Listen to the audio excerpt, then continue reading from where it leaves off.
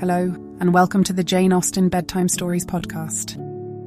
Each episode is a section from a classic, comforting Jane Austen novel with relaxing music to help you fall asleep. If you like the Jane Austen Bedtime Stories podcast, please follow us on Spotify and Apple Podcasts and leave a 5-star rating.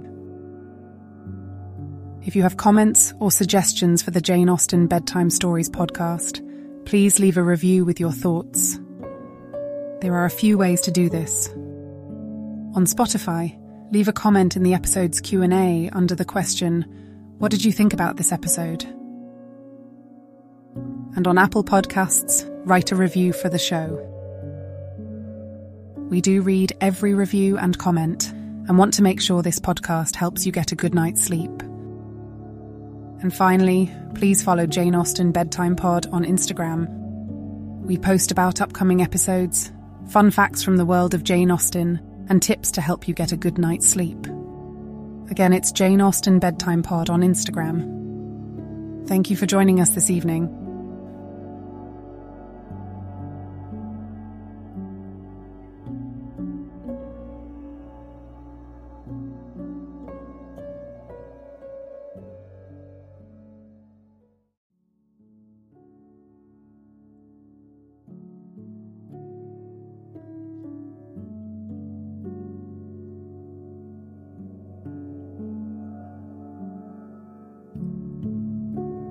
Now it's time to relax. Let your body fall into a comfortable position in your bed and drift gently into a state of total relaxation with tonight's story.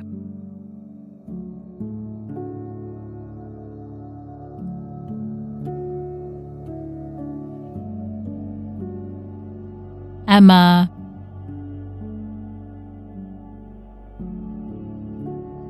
Volume 1,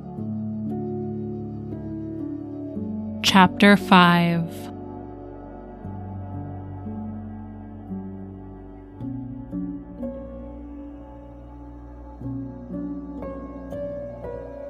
I do not know what your opinion may be, Mrs. Weston, said Mr. Knightley, of this great intimacy between Emma and Harriet Smith, but I think it a bad thing.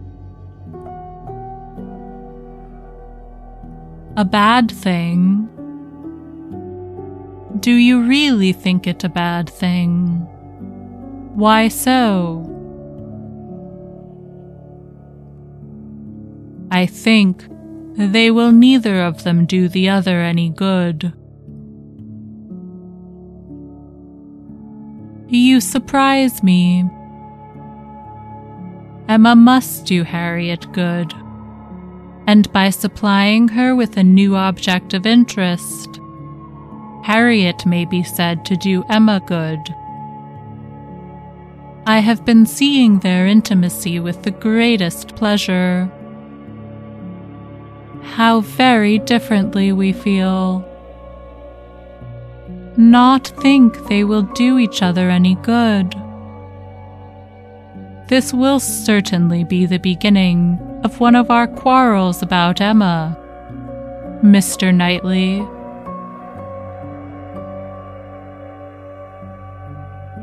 Perhaps you think I am come on purpose to quarrel with you, knowing Weston to be out, and that you must still fight your own battle.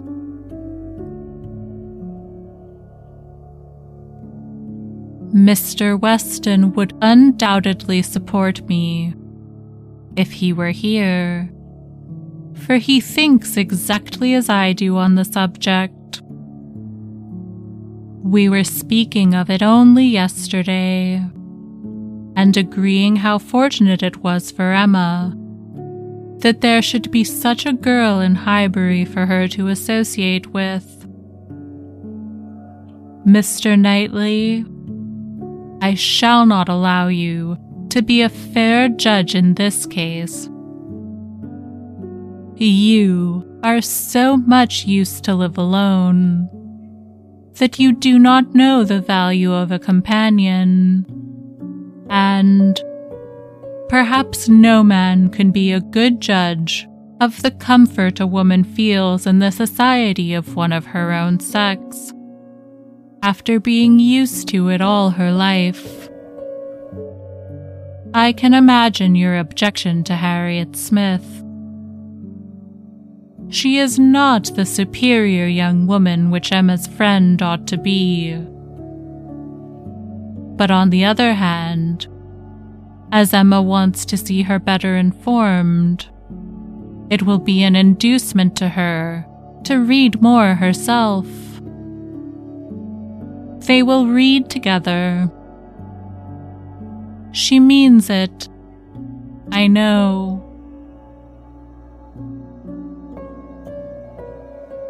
Emma has been meaning to read more ever since she was 12 years old. I have seen a great many lists of her drawing up at various times of books that she meant to read regularly through, and very good lists they were, very well chosen, and very neatly arranged, sometimes alphabetically, and sometimes by some other rule.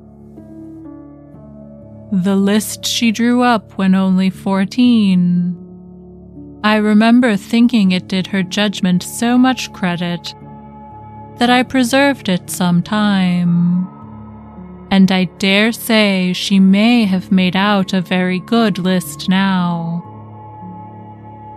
But I have done with expecting any course of steady reading from Emma.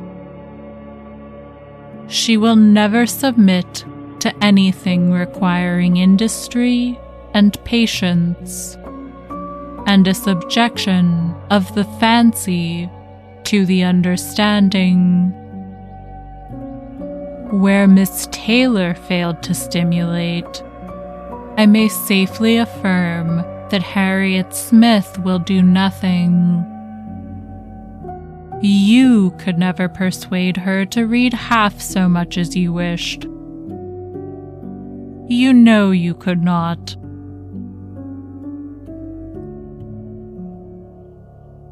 I dare say, replied Mrs. Weston, smiling, that I thought so then, but since we have parted, I can never remember Emma's omitting to do anything I wished.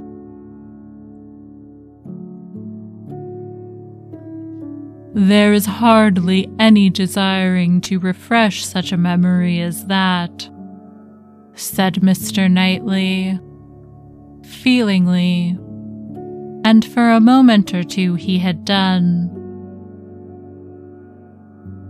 But I, he soon added, who have had no such charm thrown over my senses, must still see, hear, and remember. Emma is spoiled by being the cleverest of her family. At 10 years old, she had the misfortune of being able to answer questions which puzzled her sister at 17.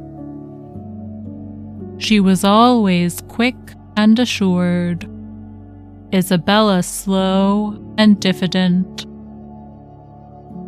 And ever since she was 12, Emma has been mistress of the house and of you all.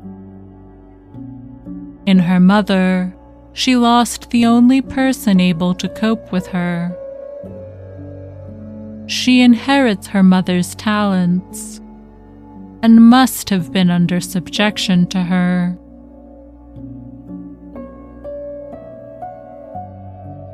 I should have been sorry Mr. Knightley, to be dependent on your recommendation. Had I quitted Mr. Woodhouse's family and wanted another situation, I do not think you would have spoken a good word for me to anybody. I am sure you always thought me unfit for the office I held.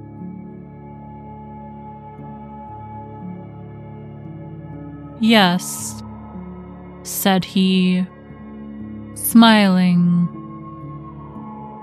You are better placed here, very fit for a wife, but not at all for a governess. But you were preparing yourself to be an excellent wife all the time you were at Hartfield. You might not give Emma such a complete education as your powers would seem to promise, but you were receiving a very good education from her, on the very material matrimonial point of submitting your own will and doing as you were bid. And if Weston had asked me to recommend him a wife, I should certainly have named Miss Taylor.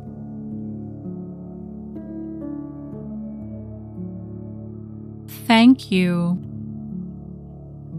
There will be very little merit in making a good wife to such a man as Mr. Weston.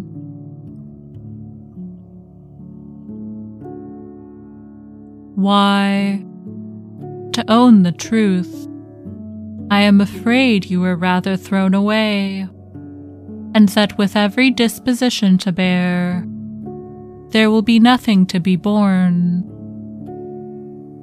We will not despair, however. Weston may grow cross from the wantonness of comfort, or his son may plague him. I hope not that. It is not likely. No, Mr. Knightley, do not foretell vexation from that quarter.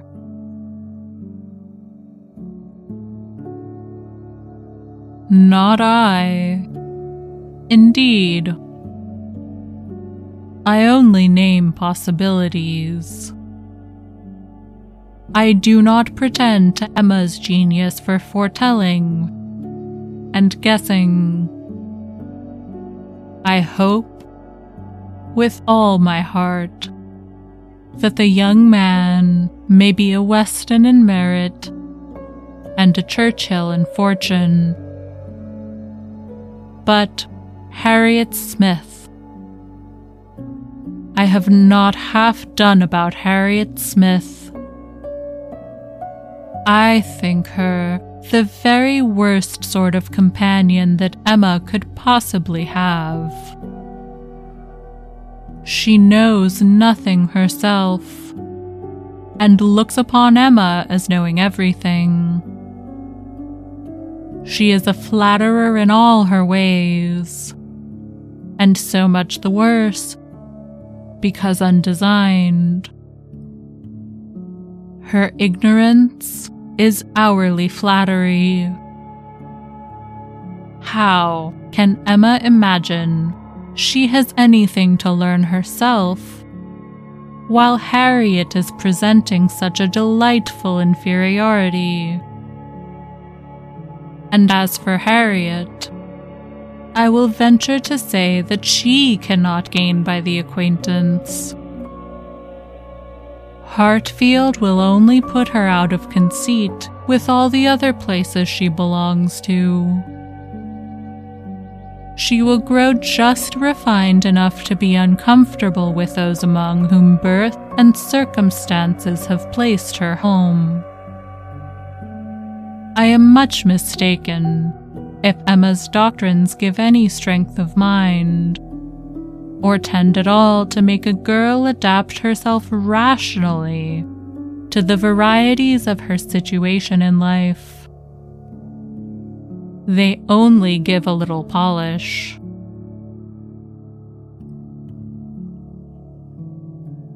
I either depend more upon Emma's good sense than you do, or am more anxious for her present comfort, for I cannot lament the acquaintance. How well she looked last night!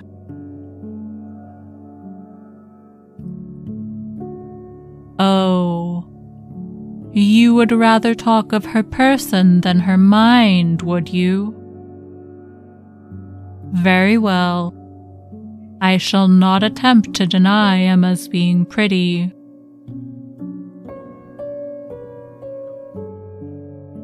Pretty. Say beautiful, rather. Can you imagine anything nearer perfect beauty than Emma altogether? Face and figure.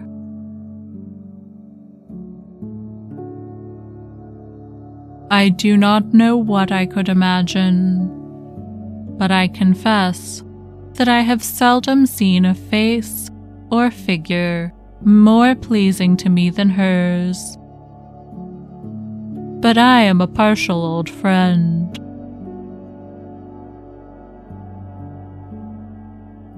Such an eye, the true hazel eye, and so brilliant. Regular features, open countenance, with a complexion, oh, what a bloom of full health, and such a pretty height and size, such a firm and upright figure. There is health, not merely in her bloom, but in her air, her head, her glance. One hears sometimes of a child being the picture of health. Now, Emma always gives me the idea of being the complete picture of grown-up health. She is loveliness itself.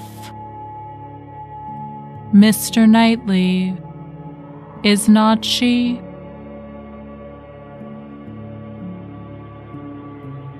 I have not a fault to find with her person, he replied. I think her all you describe. I love to look at her, and I will add this praise, that I do not think her personally vain. Considering how very handsome she is, she appears to be little occupied with it. Her vanity lies another way. Mrs. Weston, I am not to be talked out of my dislike of Harriet Smith, or my dread of its doing them both harm.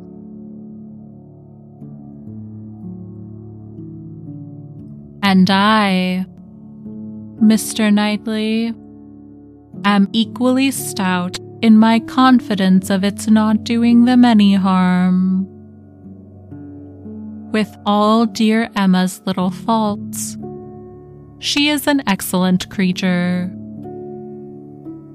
Where shall we see a better daughter, a kinder sister, or a truer friend? No, no. She has qualities which may be trusted. She will never lead anyone really wrong. She will make no lasting blunder. Where Emma errs once, she is in the right 100 times.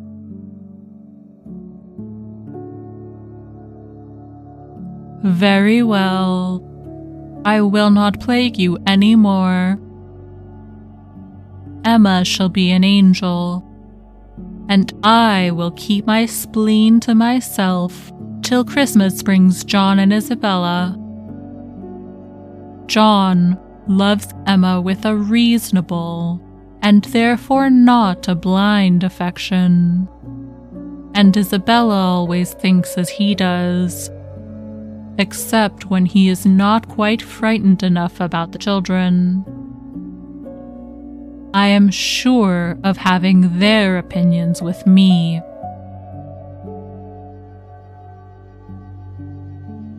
I know that you all love her really too well to be unjust or unkind. But excuse me, Mr. Knightley, if I take the liberty.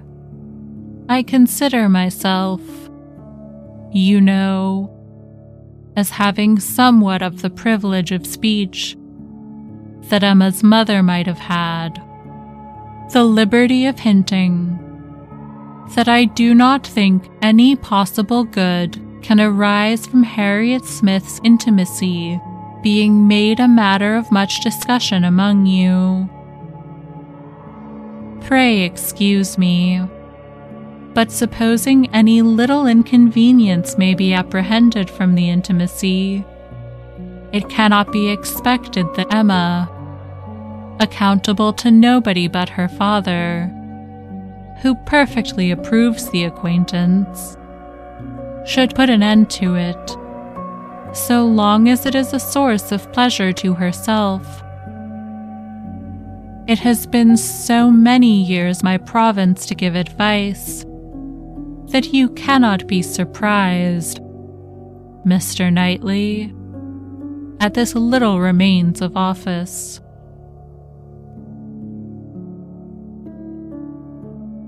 Not at all, cried he.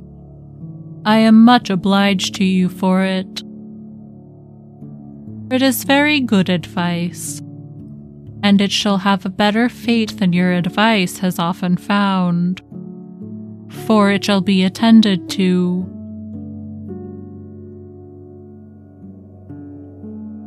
Mrs. John Knightley is easily alarmed, and might be made unhappy about her sister.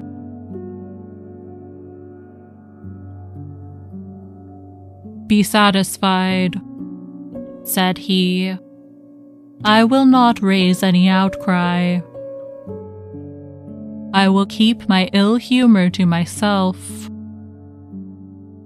I have a very sincere interest in Emma. Isabella does not seem more my sister, has never excited a greater interest, perhaps hardly so great. There is an anxiety, a curiosity, in what one feels for Emma. I wonder what will become of her.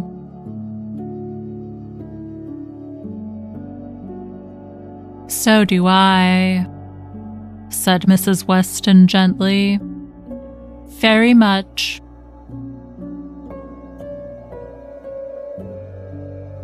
She always declares she will never marry, which, of course, means just nothing at all.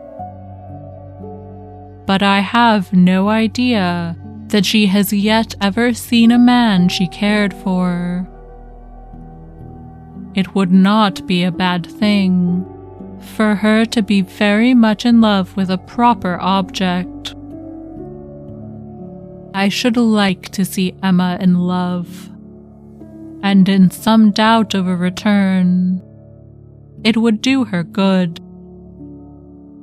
But there is nobody hereabouts to attach her, and she goes so seldom from home.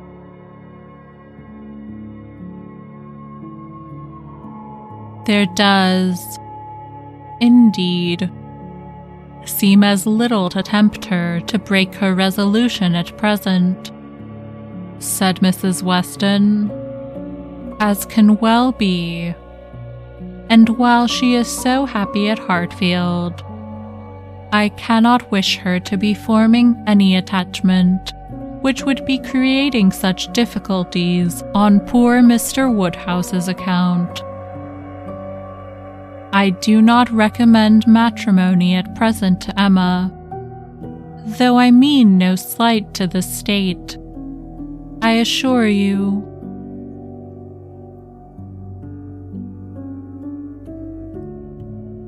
part of her meaning was to conceal some favorite thoughts of her own and Mr. Weston's on the subject as much as possible. There were wishes at Randall's respecting Emma's destiny, but it was not desirable to have them suspected, and the quiet transition which Mr. Knightley soon afterwards made to "What does Weston think of the weather? Shall we have rain?" convinced her that he had nothing more to say or surmise about Hartfield.